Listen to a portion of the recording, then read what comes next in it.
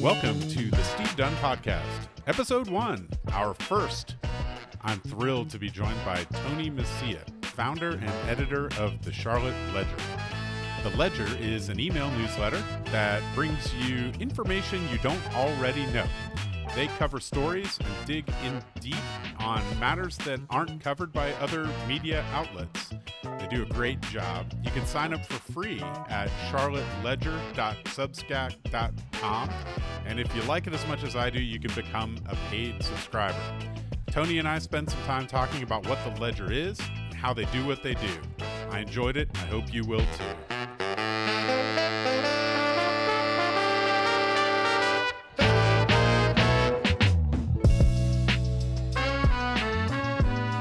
All right, Tony Mecia, here we are. Episode 1 of the Steve Dunn Podcast. It is such an honor. I can't tell you, Steve, how honored I am to be here.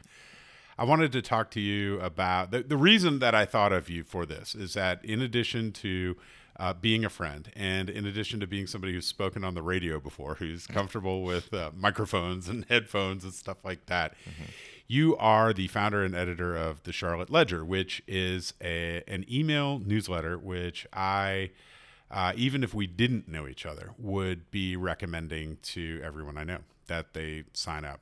You have a product that I am a consumer of, that I believe in and like very much. And what I'd love to do today is to talk about your career in journalism a little bit and your founding of the Ledger and what it means to you and what it means to Charlotte. Great. Looking forward to it. All right, let's do it. Did you want to be a reporter when you were a kid? No, the funny thing is I actually wanted to be a lawyer when I was a kid. It's funny because my wife wanted to be a journalist when she was in high school, and I wanted to be a lawyer, actually a judge, actually Chief Justice of the Supreme Court, and my dad was a lawyer, and I thought, okay, well, that'd be kind of neat. And then I kind of didn't want to do that. I got into journalism a little bit, had a little bit of a taste of it, realized that what I actually enjoyed, Steve, was finding things out and talking to people and sort of enabling my curiosity. The great thing about journalism is you have license to go ask anybody anything at any time. Now, they don't have to talk to you. They can tell you no. They can, they can hang up on you. They don't have to answer you, but you can at least ask, and a lot of people answer. So you can find things out. So I realized I like that. I know you worked for the Charlotte Observer for about 12 years. Was that your first job out of journalism school? It was. UNC Journalism School, master's degree was a 2-year program. Got out of there in 98, I think. I think I interned at the Observer for a summer in 97, working night cops, the 3 to midnight, shift, going out to murder scenes at 10 o'clock at night, seeing what's going on. But yes, started at the Charlotte Observer full-time in 98, again, covering a little bit of cops, a little bit of city council. It moved me out at the time when you started your first job. If you were early in your career at the Observer, they had these bureaus set up in the cities that surround Charlotte, in Gastonia, Concord, Monroe. So I was out in Gastonia I worked out there for 3 years covering the Gastonia City Council. So that was a good time. I mean, you learn a lot, having to do that. And then moved back into the main newsroom covering manufacturing on the business desk, and then covered a variety of business beats in Charlotte for the main Observer. Covered the economy, covered airlines. And then my last couple of years there, I was a deputy business editor. So you mentioned one of the reasons you wanted to get into the field is the ability to follow your curiosity where it might lead, and the freedom, the excuse in a way to ask people questions. You have a reason for probing into people's business or their life affairs. Right. What fundamentally is the job of a reporter? Yeah, I think a lot of times people probably make it more complicated than it is, but it's basically just sort of spreading information, right? It's not really any more difficult than taking a bit of information that is maybe closely held or that somebody knows and just disseminating it to a wider population. And so you're basically doing, kind of arbitrage on information, essentially. You're just sort of spreading it, right? And so, there's a lot of judgment that goes into it about, yes, you sit through a 3-hour Gastonia City Council meeting. You could write any of the dozens of stories, but it's, what do you find interesting? What do people most need to know? What is most useful to them? What's the most relevant? What's the most interesting? So you sort of make those judgments.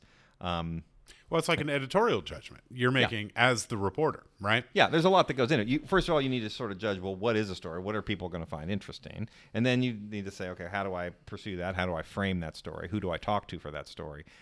What is the information I include? What is the information I don't include? And so, what goes into it besides what people find interesting, right? Because that's not the only way you decide what the story is. Right. I mean, if you look at it, fast forward to, I know we're doing this sort of chronologically. But it's all coming around. But it's all part of the same conversation. But sure. If you look at it today, I mean, it's so much more fractured in that you have websites that we're just giving you stuff that's interesting, right? Like TMZ does very well. We're giving you celebrity news. Oh, this celebrity, yelled at this guy, and it's like, oh, people find that interesting. It's not necessarily wholesome or nutritious for your brain. Yeah, or useful to the community. I mean, I think it's about, Steve, trying to strike that balance too, where, I mean, you don't just want people eating spinach the entire time, but you don't want them eating chocolate cake the entire time either, right? So you have a little bit of balance between, like, you give them too much spinach, people aren't going to want to read buy your paper or whatever. So what we're talking about is very much it's interesting, because what I'm imagining we're talking about is you sitting at a Gaston City Council meeting for 3 hours and deciding what story to write. But it is very much the same conversation as, what do we cover as the Charlotte Ledger today? And so I'm interested in it because I think there's a lot to it, right? You've got not only you've got the sensationalistic versus the substantive in a way, right? You've got you might have a city council meeting where a lady gets up and yells and screams and maybe throws punches and gets arrested or something like that, but it's over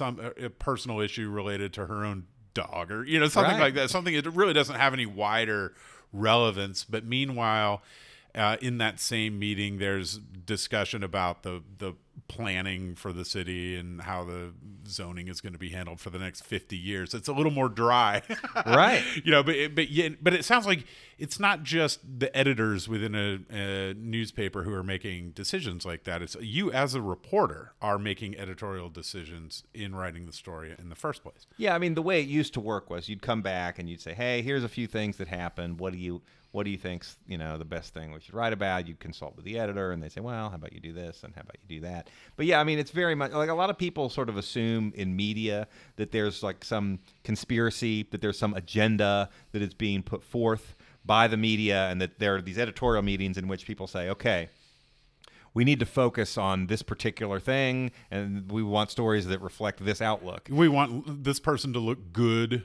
or bad." Yes, you get that all the time. When really, I can tell you, having worked in newsrooms for a number of years, it's really so disorganized that it doesn't really work that way. Now, people might have, political leanings, and there's this whole discussion we probably don't want to get into on, media bias and that sort of thing. But, I've always heard it said it's more of a consensus than a conspiracy, in that people, yes, they have their biases, but they're trying to do a good job. There's not really an agenda. It's very disorganized. A lot of it falls to the reporter, who's sort of the boots on the ground, to sort of say, this is what I think we should do.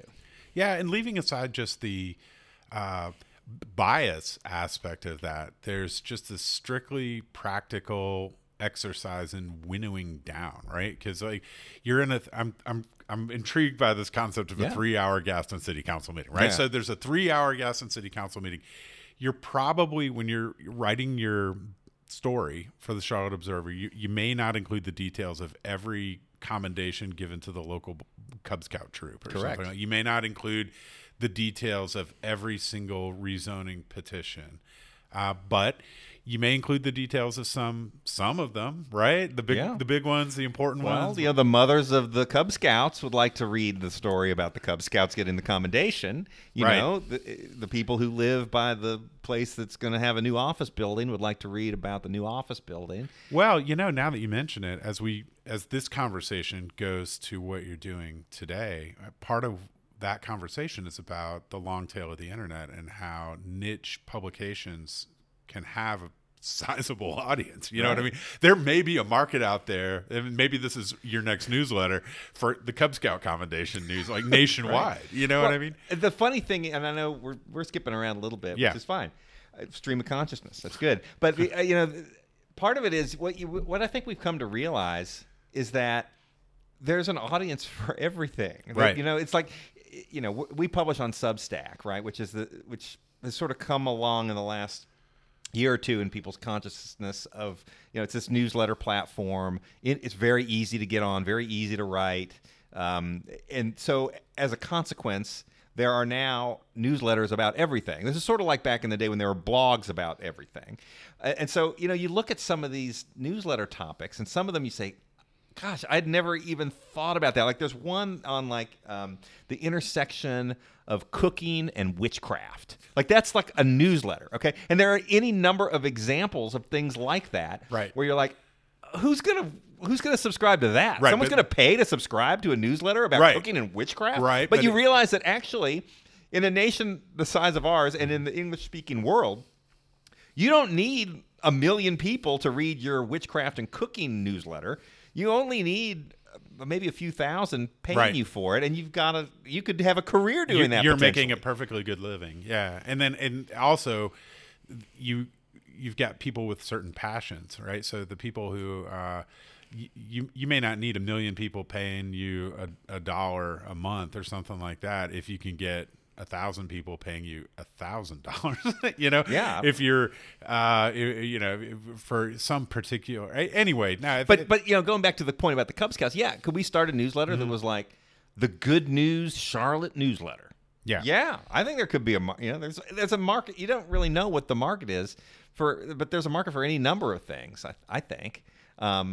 So, and I think that's what we're kind of learning, and we're sort of seeing. It's sort of, you hear a lot about journalism. There's a lot of doom and gloom, but there's a lot of interesting things that are starting out there too. And Yeah. you're like, oh wow, that's kind of cool. Well, one of the things that strikes me about the Ledger is that it is an experiment in itself. And since you've launched it, you've experimented with it. Yeah. So it is itself innovative, and you're constantly innovating within it.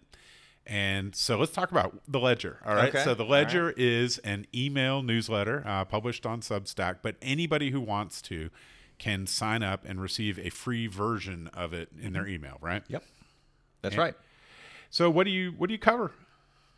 Well, we started out, since my background is in business, I started out covering business. We started at 3 mornings a week, just covering Charlotte business news. The original thought was, we'll just sort of, the term in the newsletter space is curate. We're going to curate what's out there. We're going to basically take, what, say, the Business Journal, the Observer, American Banker, Business North Carolina, or whatever. It takes their best stuff, the most relevant stuff, summarize that and add some commentary, maybe a little bit of original reporting on top of that. And I'm like, I think there should be a market for that. I don't know whether there is or not. We'll find out. That was March of 2019, I believe.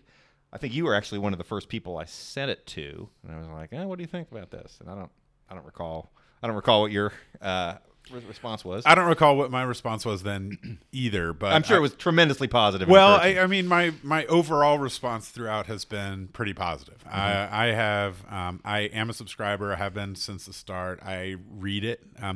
So I consider myself useful to you in a sense that I am a subscriber. I am engaged. I don't know where I rank in terms of engagement, but I think I'm I pretty can look high. it up on my phone. I in know like you 10 could. seconds. We could talk about that, but it seems to me like it's business news and human interest stories.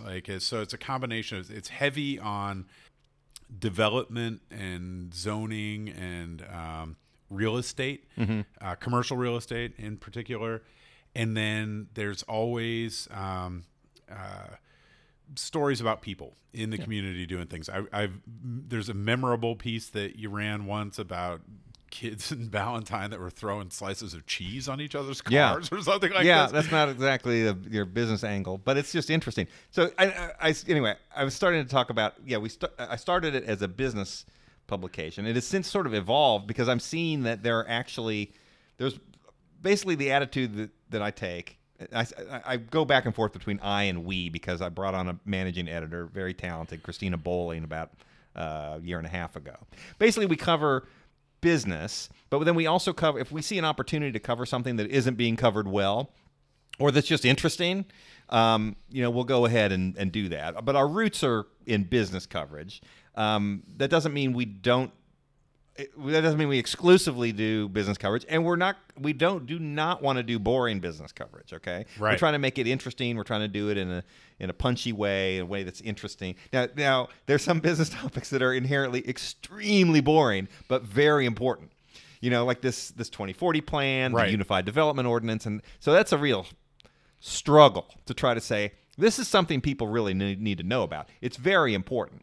But I can't write a long piece about the Charlotte Unified Development Ordinance and setback requirements and tree save requirements. Nobody would read that, right? So that's sort of the challenge. So it's sort of on this sliding scale is what I'm trying to tell you, Steve, between the important and the interesting. Now, the kids throwing cheese on the cars, that slides down to the interesting. The intense coverage of Charlotte's Unified Development Ordinance, that's on the important. Ideally, we're kind of somewhere in between. Yeah, and are you somewhere in between for business reasons or for other reasons? Like, because the thing is, in many ways, what you want it to be and what Christina wants it to be. So the two of you together are creating this thing and making it what it is. And so have you chosen the balance that you've struck because you think it's going to get you the most subscribers or for some other reason? Yeah, that's a really good question. It's a little bit both. I mean, I would say there is a business reason to it. I mean, we do, of course, want to maximize our audience. And so if we were to do a bunch of let's just talk this through. So if we did exclusive wall-to-wall coverage of Charlotte's Unified Development Ordinance, we did like a 10-part series. Yep. Tomorrow it's on the the size of the windows that you can put on 3-story townhouses. Yep. In this particular zoning designation. Here's a project in Charlotte that you can go look. Here's a picture of what would no longer be allowed. Right. And here's what we're moving toward. Here's an interview with somebody who's explaining the importance of window size and the look and feel. We could certainly do that. Yep. Like that is within our wheelhouse to be able to do that kind of coverage. Yep. Would Steve Dunn read those stories? Would Kelly Dunn read those stories? Would more people read us if we just had those stories? And then, put a pin in that, and then think the other way. Yep. We're just doing stories on kids that throw cheese at cars. We're doing, celebrity gossip kinds of things. Yeah, like where's the 10 really best places? lightweight. Yeah, 10 best places to get a taco in Charlotte or something like that. Obviously, a market for that. There is a market for that. So, but if we did only that, would you read it? Or do you sort of want both? Do you want to know a little bit about both and have sort of the flexibility? Like the thing is, like I don't see us. It's a blessing and a curse. On one side, it's not a one size fits all thing, and so it's a little complicated. We're doing all kinds of different things.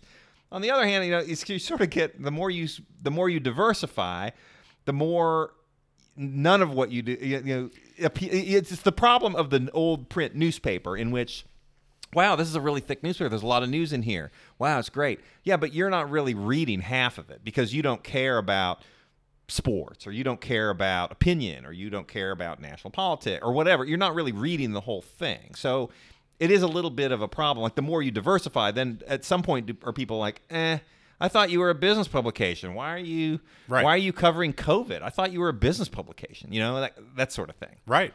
Well, right. It all, first of all, it all strikes me as hard. It strikes me as a difficult challenge to sort of figure out. And you probably have to rely a lot on instinct. But it's the way I'm thinking about this is that you may be sacrificing some revenue potential in the interest of something larger than that. So, for example, you could be doing 10 best tacos in Charlotte, and then next week 10 best places to get pizza in Charlotte, and then the next week the 10 best places to get a burrito in Charlotte or whatever. And that may be very lucrative, kind of from both sides. Like you get people paying you to write those stories, you get people paying you to read those stories. People love those stories, you know what I mean?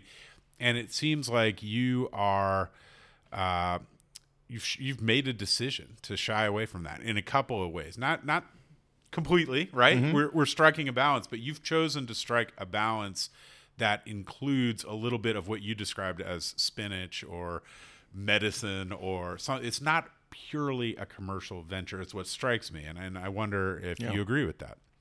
Yeah, I mean, I do, and I mean, part of it is sort of what do I find interesting, and what do I, as someone who lives in Charlotte, I'm 49 years old, 3 kids, wife, own a house. Like, what's interesting to me? Because I know that there are people who are like me who have similar interests to me, and I feel like a lot of times in the modern media market, it's going to sound. I mean, I feel like I am not being catered to in the local media as much as I would like to be. How so?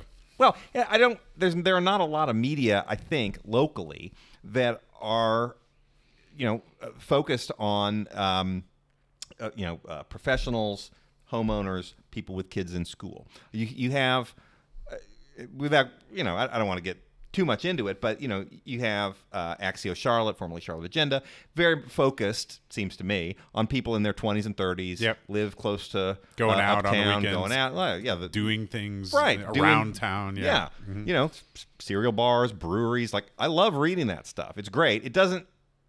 It's not personally that useful to me.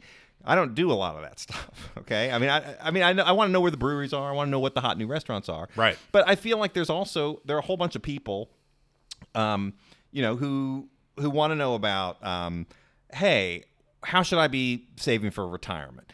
How do I find a house? How what are the pieces of information I need to know to live in this community if I'm not in my 20s and 30s?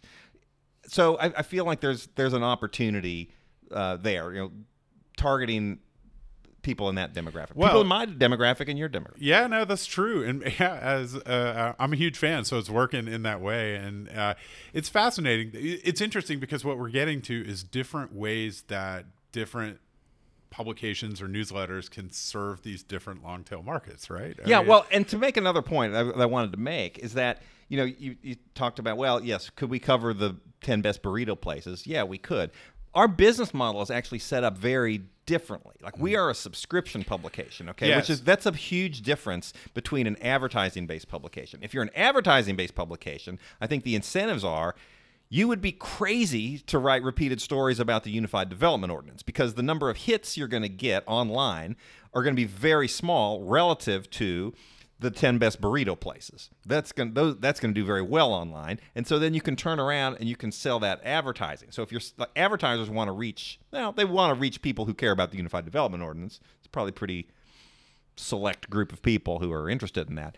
But you're reaching more people if you're writing about the burritos and the taco stands, right? So if you're selling ads off of that, that would make sense. We're a subscription publication because I think that lets us be a little more independent and to actually cover things that matter, but that might not be as click-worthy, shall we say. Yeah, and let's talk about that. I think it is a big deal. It's a big decision that you made. It's one that you thought about for a while before you did it. If I recall correctly, your first paid edition went out right around COVID time, like March 2020 or so, right around when lockdown started. Yes. And you the way it presently works is you have a free version of the newsletter that anybody can sign up for, but if you are a paid subscriber, then you get more frequent emails. And what about the additional things, the other newsletters that you've launched alongside? Are those for paid subscribers only? Yeah, one is and one isn't. So we have the core business newsletter, which is Monday, Wednesday, Friday, and there's a Saturday, a little bit lighter edition. We started an obituaries newsletter called Ways of Life. That's only for paid subscribers. That comes out on Tuesdays. And then we started a transportation newsletter. That's for everybody. That comes out Thursdays. So yes, one is for paying subscribers and the other is for everybody.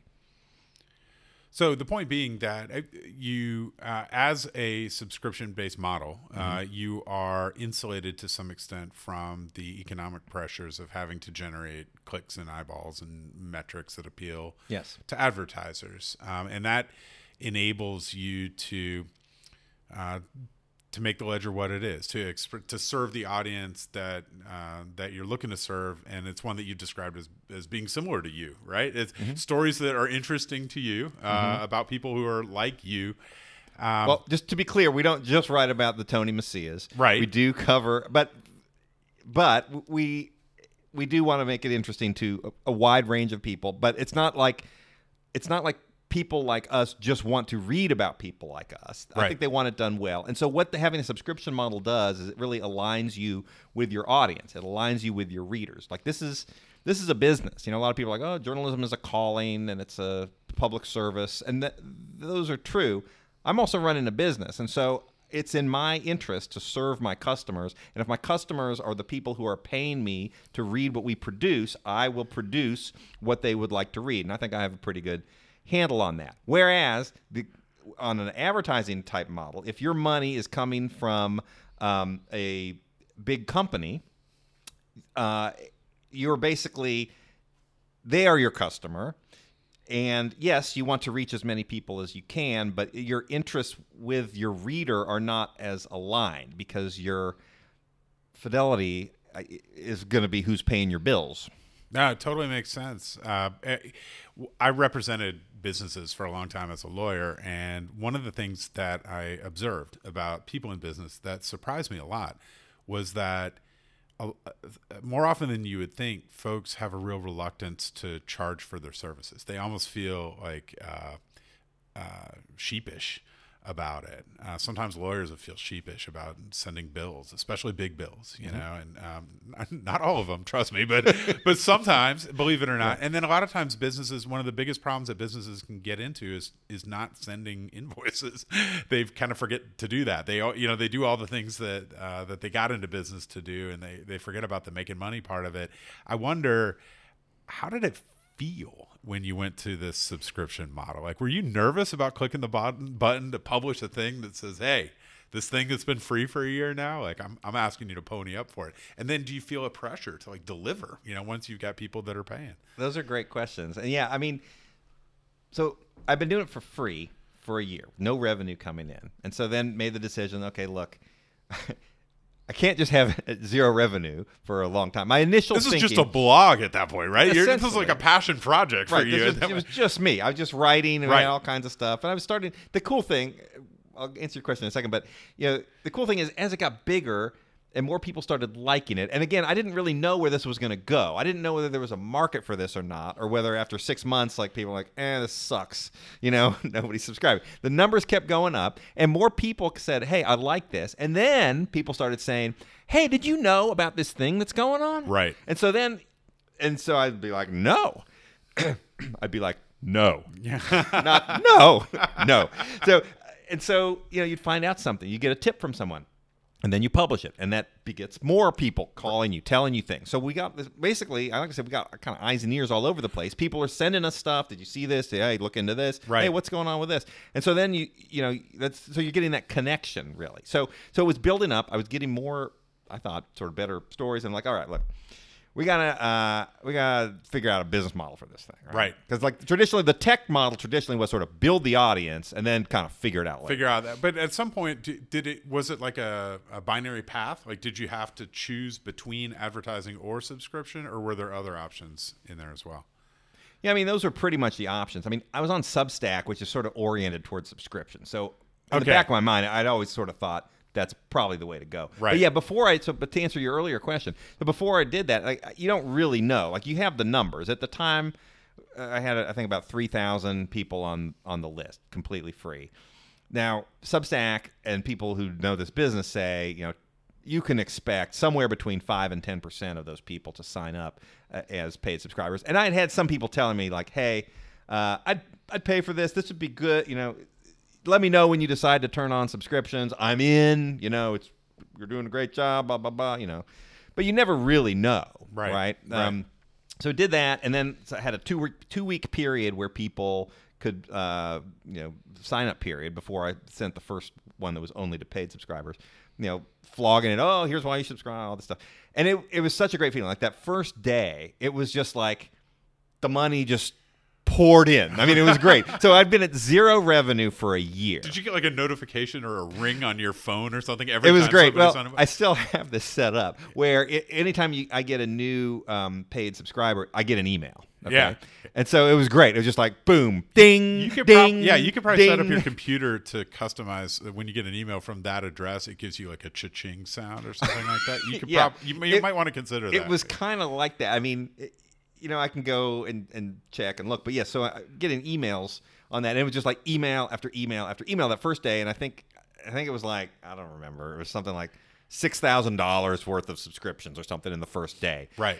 And now, like, that doesn't sound like a ton of money, but when you're at like zero revenue for a year and you don't know whether this is a viable business or not, right? To like clear $6,000 in one day, it was like, this. I think we're onto something. Yes, and it was a great feeling, and so then that kind of continued for a couple weeks, and that growth continued at a really high pace for a month or two, even into COVID. So it's like, the timing wound up being so good, because if I'd tried to do that 2 or 3 weeks later and everyone's like, I don't know where this economy's going, I don't know what's going to happen to my job, I think it could have been worse.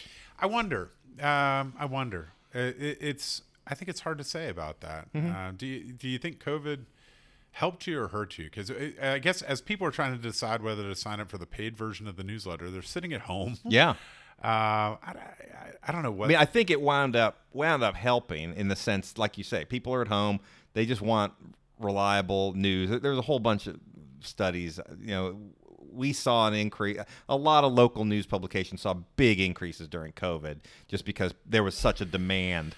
People want to know what's going local on. News. Yeah, exactly. And I recall your coverage of it. I remember that you were there. You were there at the press conferences, listening to the same people as you're a legit media organization. I know. It looks very legit. Yeah, I'm working off of my couch on a 3-year-old MacBook Air. And it's. That's the other thing. That's the other piece of it that's really fascinating now. Like if I had this idea 10 years ago, 15 years ago, it just wouldn't have been possible. Like the technology wasn't as good, and now it's just super easy. And the ability of people, like this very podcast, like the idea that you could sit here and have a conversation with someone and have it distributed to anybody in the world who happens to click on something like that, just didn't exist. It existed maybe 10 years ago. Imagine if you started this 10 years ago, Steve. Oh, I know. Yeah. Anyway, well, that's another topic. But it's like it's come along so quickly. Like the technology is just enabling so much stuff. It's just taking that. Like we kind of, I think, instinctually know that, but we don't appreciate that sometimes. Just how easy it is to be a creator, as they call it now. All right. Well, this has been our kind of whole life in a way, right? So you and I, as being all right. Did you have your first email address in college? I did. So did I. So that's when I got my first email address. And there's going to be people who listen to this who say, wow, you guys are young men. And there's going to be other people who listen to this who are like, oh my God, you guys are so old, right? Right. I mean, yeah. And that's it. I mean, well, you had to go to the computer lab, I think, right? I had to go to the computer science building way out on Science Drive. I had to walk like a mile and a half off of campus to go to this cinder block building to go in and fill out a form with a pen to request an email address from the university, right? And I got it, and that was that. But then it was kind of off to the races. Like I was from that point forward, and this is our generation, okay? Mm-hmm. So from that point, we're entering the professional world, and when I enter my profession, I'm the guy who uses email, which was not novel by that time, because I still had 3 years of law school, and email got adopted pretty quickly. But it was only maybe 50 to 75% of the law students used email at all when I was in law school. And then when I became a lawyer, I was the guy that had to convince my then employers, my soon to be partners, to use email and to get a website. And this was all sort of new and novel. The concept of blogging was starting to exist. And that's kind of where this comes from, the citizen journalism, sort of the distributive power of the internet sort of started. And our whole professional life then, like right from the beginning, has been one of experiencing this constant change, right? Up to the point now where I would suggest to you that a Substack newsletter is still a pretty new phenomenon, right? That's kind of a new, certainly as a viable business model for news. Yeah, but it's so bizarre because, as you point out, email has been around for 30 years. Right. And so basically the technology, at one level, the technology that I'm using to deliver a local news product is the exact same technology that existed 30 years ago when you went to Science Drive to log into the computer lab. I mean, it's the same basic thing. Now, it's gotten obviously a ton easier to have a bigger effect, and it's gotten better and slicker. Yeah, the same. Yeah, but what has changed is in those days, it wouldn't have crossed anybody's mind to pay money for any of that. Yeah. You know what I mean? Right. Wasn't that the thing? Like, hasn't that been the thing? Frankly, until pretty recently, sort of there's this like objection to paying money for online content, right? That was a cultural shift that has had to take place. I think it's interesting because you make a great point about the fact that the Ledger could have existed 30 years ago technologically, but it wasn't. We weren't culturally ready for it, right. and the businesses, the entrenched powers, didn't still held sway in a way. You know what I mean? Newspapers were much stronger then, frankly. I mean, it was a whole different media land. The television market was completely different. There were so many fewer networks, so much less choice, really. Yeah. Well, and the barriers to entry were just a lot higher. I think, in one sense, yes. Could you put a list together of your buddies' email list and send out your thoughts on things? Right. Yeah, you could. But how's anybody going to find it? How are you going to find it? How are you going to make a business out of that? What are you really adding? And I just think that there've been newsletters for a long time, and these sort of investment tips or something like that. There's been stuff like that for a while, but I think really now it's like the technology is making it so smooth and so easy. So I mean, it's very easy for on one hand for people to do. This is a total sideline, but it strikes me that I used to really look for the day when we could have sort of a la carte choice in the media channels that we consume. Like, so I really looked forward to the day when I could just pay for ESPN if I wanted ESPN, and I wouldn't have to pay for all the 150 channels that I never looked at. You know what I mean? Absolutely. And what I have come to believe is the case is that a lot of that exists now, but I think I'm spending more money than I was. Yeah, it's like people have been waiting for that service. Like it's like people hate monopolies, but if there were a monopoly that had access to every single channel, and you could just say it's $2 a month for this and $2 a month for that, and right? Like people would, you would want. A lot of people would want that. But it's very tricky. We do the same thing where it's like, my son wants to watch Hornets games. Right. I want to watch NFL Red Zone. I also want to watch occasionally local TV news. Like that's 3 different subscriptions right there. Totally. And then to say nothing of Disney Plus, Apple Plus. Well, and we have all of that. I know. So do we. I have Netflix and Hulu and YouTube TV and all. And I thought that once we were able to break these things apart a little, I signed up for Peacock the other day. I never thought I was going to do that, but there's a soccer game in England that I wanted to watch, and that's where it is, and so I signed up for it. So if you bring that to the print journalism world, I mean, just speaking for myself, I am a subscriber to the Observer and the Ledger, right? And so it's fascinating to me, that transition that exists, and you're certainly a part of it, and on the front end of it, certainly in Charlotte. I'm intrigued by the personality that you bring to the publication and the humor in particular. it does. I don't know Christina Bowling. I'm not sure I've ever met her, but I recognize your humor in the publication, and it comes through in a lot of ways, and some of which are reflective of our demographic. One of my favorite things that the Charlotte Ledger does is the 40 over 40 awards. Yes. This is a little bit of a tweak or a jab maybe at the 40 under 40 awards that are popular around the country in various ways. It's the other side of the coin. It's the other side of the coin, but what strikes me about it, and this just seems very Charlotte Ledger to me, is that it's a wry joke. It's a kind of a turn of the screw on media tropes.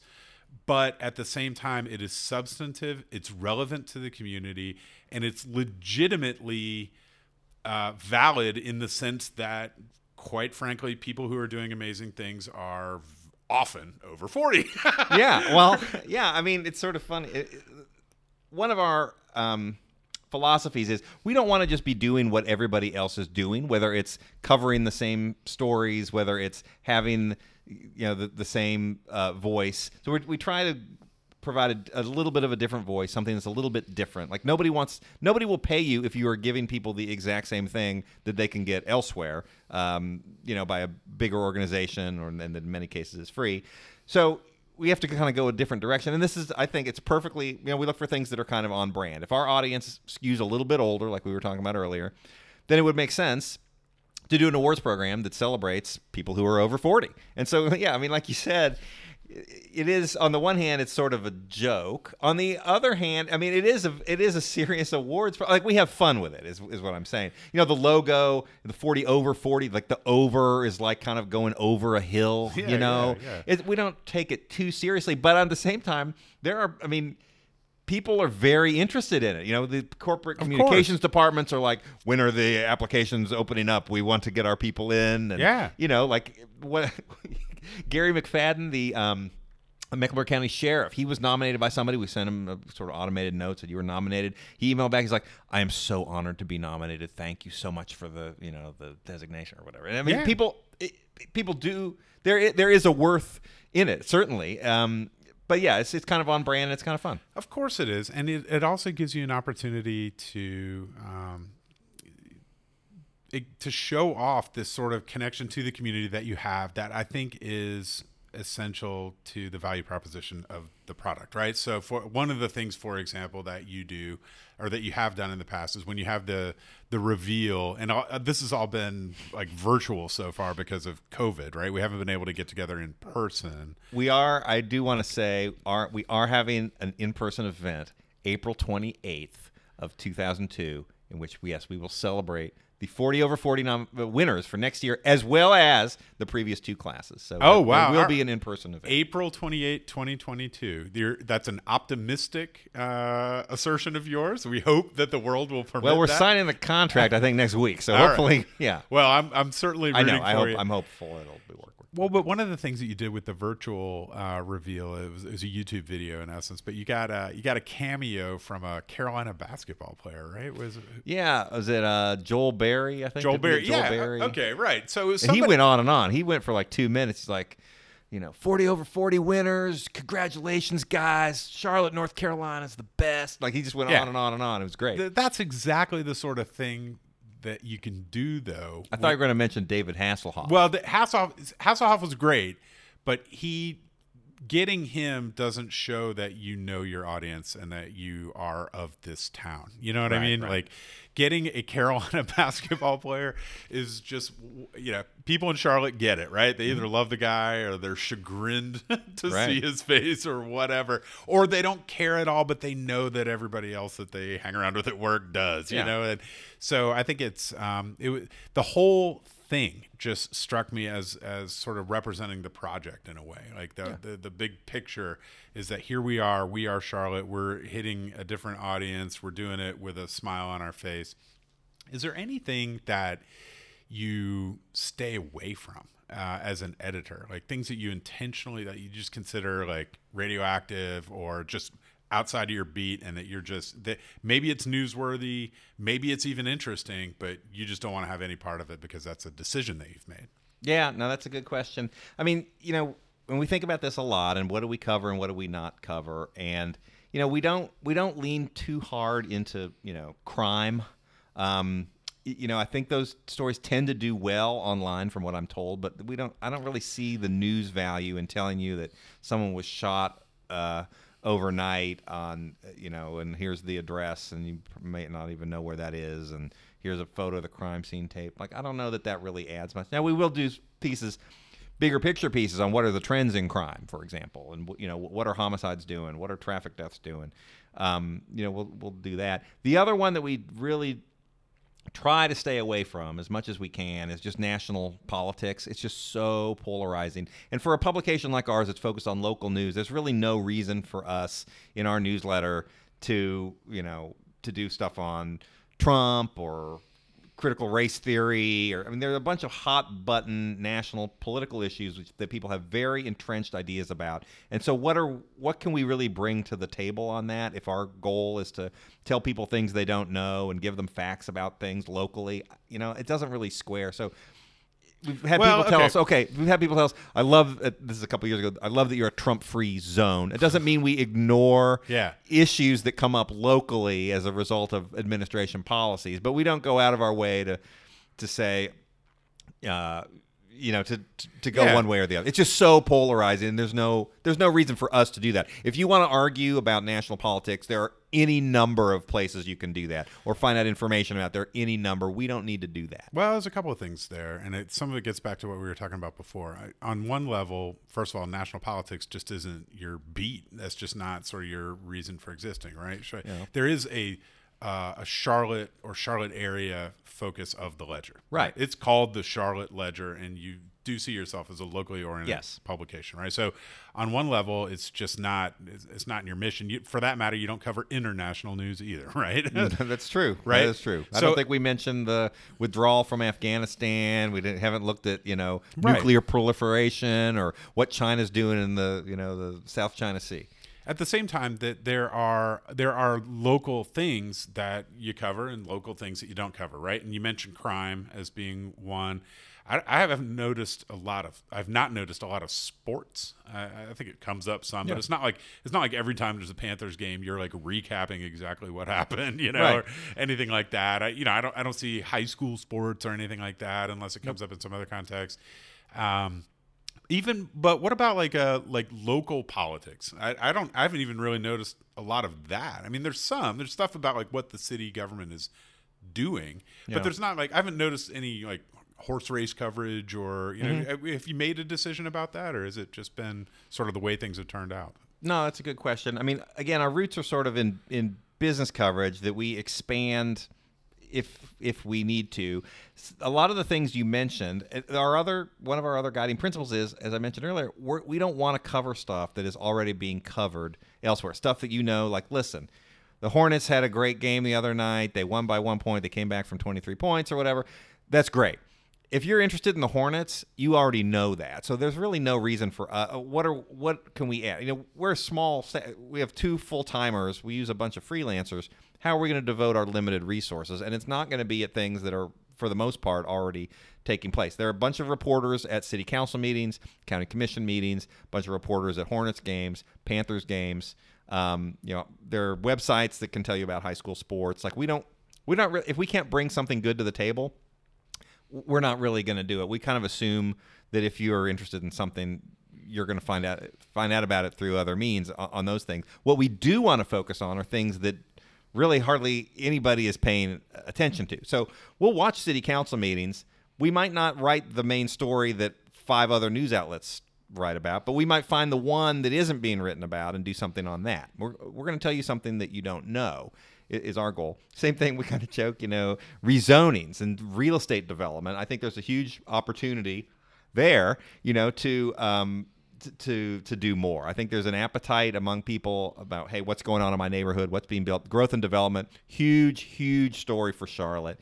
And so, yes, other places do some of that coverage, but we think we can do it pretty well, and we think we can do things that nobody else is doing. So that's what we're going to do. I think that's really well said. I think it's a combination of covering things that maybe aren't being covered, like in terms of subject matter, but also contributing in a way where you're what you are doing, you're doing better than what else is out there. Like you're not going to cover the Hornets better than all the other people covering. No, the Hornets, then like right? The Athletic and the Observer's beat reporter whose full-time job is covering the Hornets. Exactly. No. Right. And so exactly. That doesn't mean now maybe we do a one-off story about, they're putting in new luxury suites or something that nobody's writing about or whatever it is.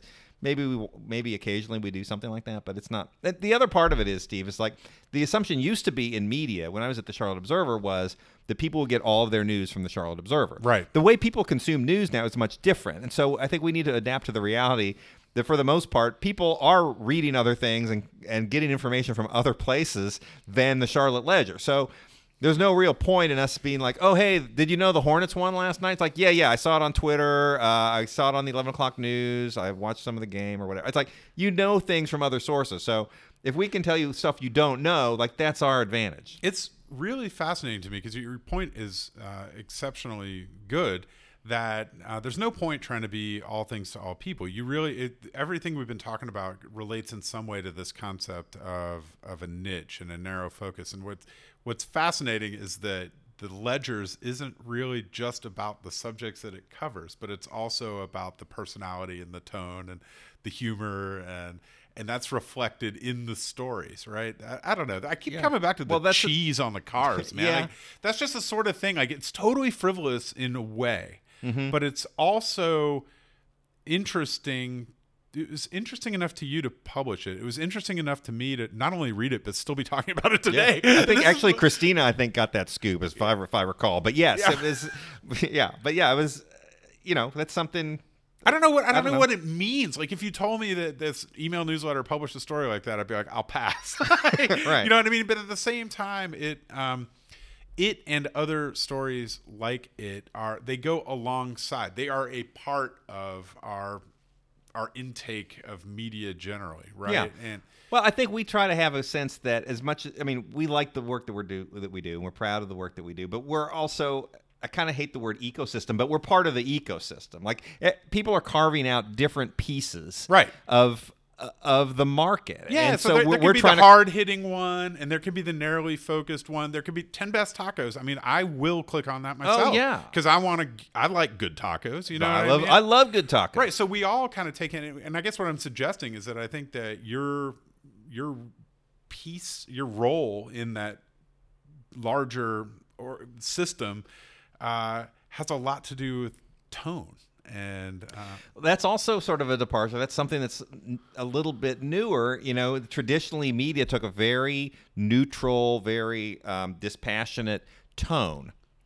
You could also say that's a boring tone. Yeah. At times, and sometimes that's called for, right? If you're covering something that's super serious, like COVID stuff, like we tend not to get too cheeky on the COVID coverage. Okay, probably for good best reason, yeah, right? Right. But there are times if you're writing about something else, if you're writing about two rich guys suing each other or something like that, it's like, well, we can have a little bit of fun with that if it's kind of low stakes, if it's not a life and death thing. You are currently beating the drum as we record this episode about the shortage of liquor in the ABC stores, right? As particularly compared to the abundant availability of liquor just down the road in South Carolina.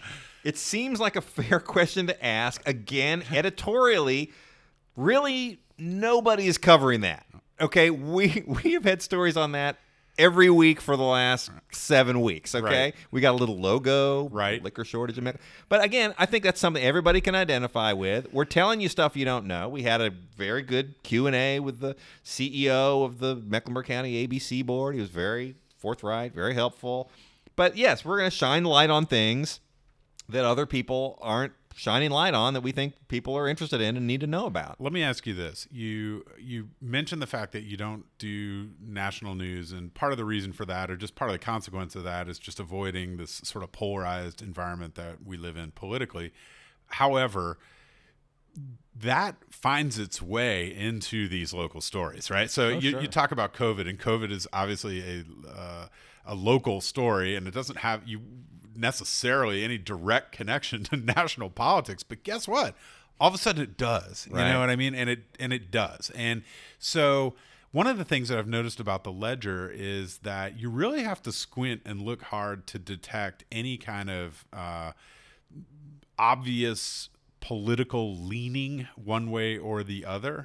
It's rare and it's subtle, and I wonder if that's intentional and how you do it, and then I wonder if that also is a business decision in the sense that there may be are you gaining or losing market by making a choice like that, because I've seen so many individual people and organizations make a different choice and be rewarded, frankly. I mean, I think there may be a market out there. I know there's a market out there for.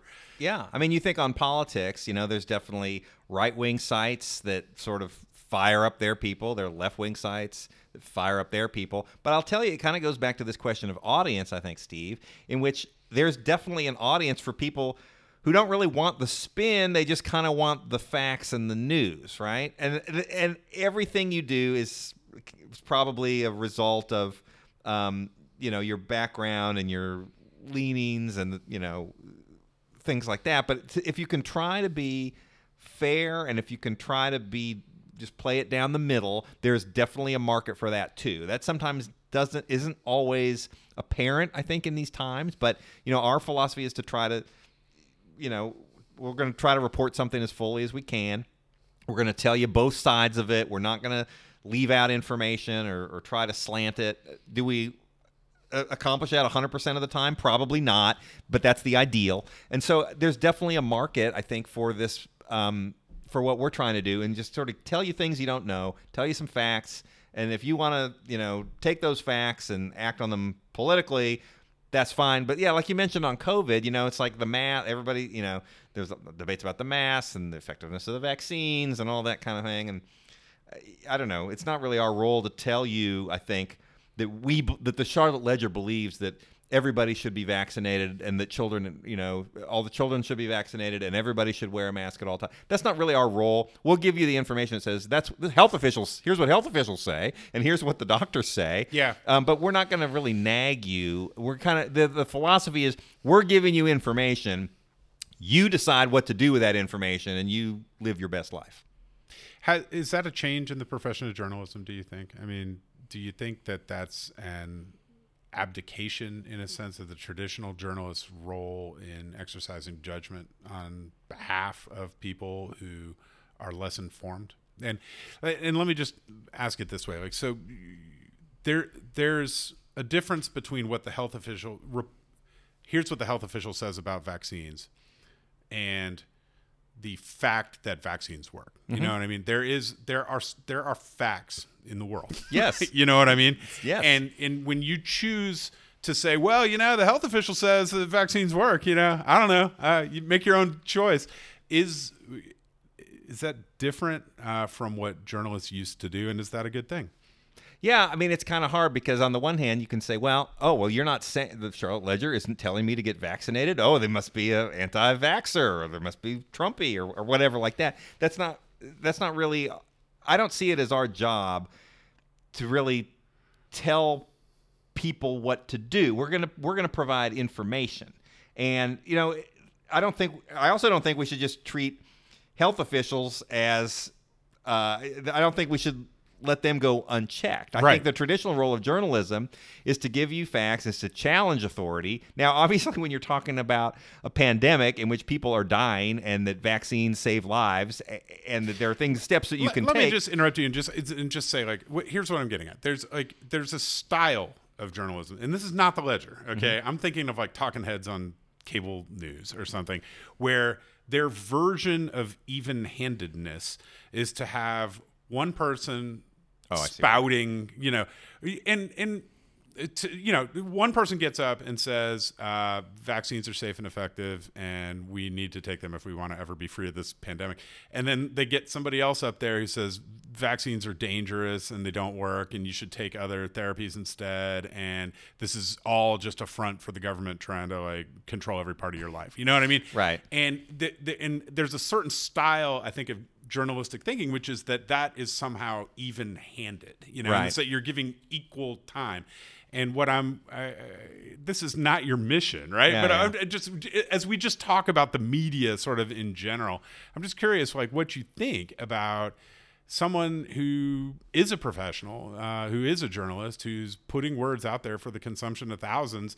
And, you know, what is the role of judgment, you know? Yeah. And Well, I mean, obviously, in media circles, there was a lot of hand-wringing about that in the Trump administration, right? Like, to what extent are we stenographers, and to what extent are we enabling, people who are irresponsible, right? And do we give the equal time to the head of the CDC versus some guy who read some stuff on the internet? They have different views. Hey, we're presenting two sides. You sort it out, kind of a thing. Yeah, I mean, there's a lot of discomfort, I think, in some of that, and it's tricky because, but on the other hand, it's probably good business for those business models. It's like, well, there are people who think that it's a government plot, and so we need to have their views represented or something like that. And back in the day, I think it is a change. Back in the day, you'd have remember some of these things, like you'd have the Klan would march in Greensboro, right. It'd be 6 people, and then you'd have 500 counter demonstrators, right. And it's it was sort of I don't know, do you really cover it was always it was always covered, wasn't it? It was covered, but I don't feel like it was blown up. Yeah. I feel like now if you had 6 guys who said they were in the Klan who were marching in Hickory, I feel like it would be a huge story where it's kind of it used to be these guys, why are we paying these guys are a bunch of fringe people, why are we paying attention to them? And now it's we've almost, because it's so easy to disseminate information, it's it just kind of takes on a life of its own. Well, I think one of the things we've learned in recent years is that it is good business to make people angry, right? Mm-hmm. I mean, I think this is expressly not, they wouldn't say this, but I think it is expressly the result of algorithm-based selection, right? Mm-hmm. That we see largely with social media, YouTube, the websites that are feeding us information based on what we like, as measured by what we interact with and how long we spend on a website, that it tends to serve us up stuff that makes us angry. Right. And yes. I think the algorithms have figured out that the thing to do if you want to maximize engagement and time on the platform and all that kind of stuff is to make people angry. And I highlight all this to differentiate the Charlotte Ledger, because you are exempting yourself from that, it seems, intentionally, and doing it with a subscription model, mm-hmm. in part for that reason.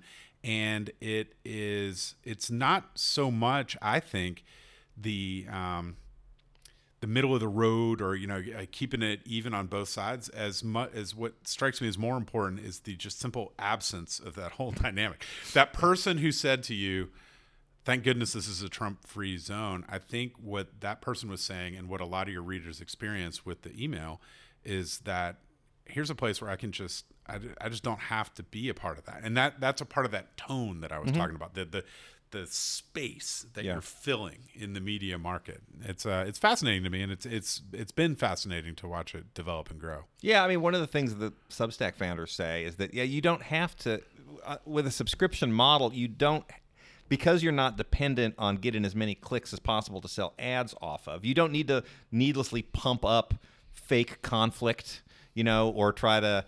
There are all these bad practices that I agree are just bad practices out there. Just making people, trying to push people's anger button, on things that are not really that important. Like that happen, the clickbait, these headlines that don't say anything. This guy donated money to this college. Here's what we know. It's what's going on? Why not just say, why not name names? Well, it's well, they need you to click on it. Right. So you can do actually good journalism because there is a market of people who want to read good journalism. You don't have to play these games. And so I think it's a much purer relationship. And so I completely believe in that. And so, we make choices. We make a lot of choices on things and what to include, what not to include. But yeah, I mean, the general thinking is we're just trying to tell you stuff you don't know, and we're giving you information, and we're not going to enable. We don't want to enable a bunch of fringe voices, but if there's a reasonable debate on something, and it's always a question like what is a fringe view, and what is a hot button issue, and what it's hard, and we probably don't always get it right. Well, and you got to think about it every day, right? It's not something where you just set it and forget it, right? This is something. These are choices you have to make all the time, and it could change over time. What do you see for the future? What's coming up next? Here's what I've gathered so far. On April 28th, 2022, there will be an in-person event to unveil the latest class of 40 over 40 and to honor the previous recipients of the prestigious Charlotte Ledger 40 over 40 award. So we know that's coming up. What else? What else is going on? Yeah, we've got a few different things. The cool thing about what we're doing is we're small enough and we're nimble enough. We can just try things. And if they don't work, we can ditch them and move on, and it's no big deal. So we'll be doing we have a few different things. We're going to be doing a few more kind of events. We did an online event a couple weeks ago on getting into college admissions. We had some college counselors and took reader questions. I think that was good. I think we'd probably do some more of those virtually, maybe some in person. I think there's this whole notion of how do you create a sense of community, and I don't know whether if people's commonality is they read a subscription newsletter that comes out a few times a week, whether there's a community to build there, enough of a community to build. I think there might be, man. And the reason I say that is because of this conversation we just had is kind of crystallized for me a little bit of like what the Ledger is, or sort of at least the way I see it. And I think it's that tone or that spirit that it has is above, that it informs everything else. Like the editorial choices, the way you put the words together, the pictures that you choose to run, like all of it, I think, comes from, and a lot of it's wrapped up in your personality. Yours and Christina's together are informing this thing, and I think that it's not that much of a stretch to think that the people who value the publication would also get along. I really don't think so. I think a lot of them actually know each other too, frankly. I mean, we have a pretty good list of people who are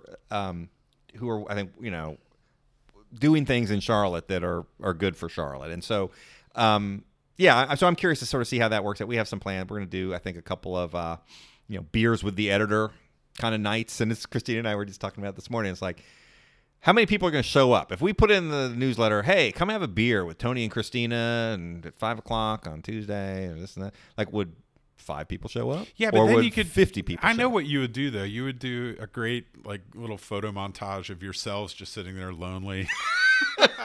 Yeah, pipe in like some cricket sounds or something like that. You could do failure of the month or something. You know what I mean? And it could be a feature about like something that you tried that just didn't work out. Yeah, so we'll do more stuff like that. I mean, we have a couple other things we're trying to get off the ground. It's about like, so how do we serve our readers? If our readers tend to be kind of over 40 or over 35, for the most part, professionals, like, what are they interested in? And so we probably need to do more market research and surveys and things like that. Or we could just sort of wing it, and I could bounce some ideas off of you, and you could be like, well, that's a good idea. And you're like, oh, really? What's the thinking on that idea? Yeah, it's crosswords. We're going to do crosswords. Oh, well, that's one thing that has locally focused crosswords. I love it. Do you do crosswords? I look forward to it. I have in the past. I'm not presently doing crosswords, but I have done crosswords. There have been phases of my life. Right. My relationship with crossword puzzles is long and varied. So we'll see. We're going to just sort of test it and sort of see what the reaction is. Are you really doing crosswords? We are really doing crosswords. We have some. We're going to roll it out in a few weeks. I can tell you. I can break the news exclusively on the inaugural episode of the Steve Dunn podcast. 45 minutes in, or however long we are. Yep. We're doing crosswords, local crosswords with local clues. How are you making them? I'm not making them. We go to the pros. There's a whole subculture of crossword makers, and we found a guy out of, I think, Columbia who's done several of these now. And as soon as we have a few more in the bag, we're going to roll them out. We're going to start with 5 of them. And just sort of see how it goes. One thing I've noticed about crosswords is that you'd be hard pressed to find one that doesn't have Boca Raton in it. somewhere. They also Olio. Yes. I always find Olio is in a lot of crosswords. Of course. Yes. Well, I look forward to that and to everything that's coming. You've been very generous with your time. We've been over an hour now. Oh, wow. Okay. I'm curious as you think about your own career, your trajectory, and it seems like in some ways, you're eligible for the 40 over 40 in the sense that you're over 40, right? You're probably conflicted out by some journalistic. That would be a bad look. The canons of ethics. It'd be a bad look. Well, for you. The next 40 over 40 winner is Tony. What do you know? Yeah, bro, it's amazing what he's doing. Yeah, Christina Bowling really got screwed on that one, huh? Yeah. Well, yeah, but I think. What I'm wondering about is whether you see yourself at the beginning, rather than winding down of what you're doing, and what you hope one day is the mark that you left, or what you'll be remembered for by the people who come along after. Well, yeah, I would leave that to others. I mean, I would, I guess, say I feel like I'm doing some of the best work of my career. It's very liberating to start something and chart the direction for it. The thing is, it can go any number of different directions, and so each step along the way, you got to make choices. And so it's been great to sort of see the growth of it. We don't take that for granted that that's always going to continue, but we hope to keep growing and keep trying new things and do things that are good for Charlotte. And I guess I would just hope. I'm happy that we're sort of contributing. I'm happy that so many people seem to find it valuable, and that hopefully we're contributing to make Charlotte a better place. Well, I can't think of a better place to end it. Tony, as you're here with me on the first episode of the Steve Dunn podcast, I salute you in innovation and experimentation, and here's looking forward to great success for the future. Great, Steve. Thanks for having me. Well, how about that? Like any great conversation, I'm left with more questions, but we'll just have to have Tony back. Thanks for being with me on the first episode of the Steve Dunn podcast.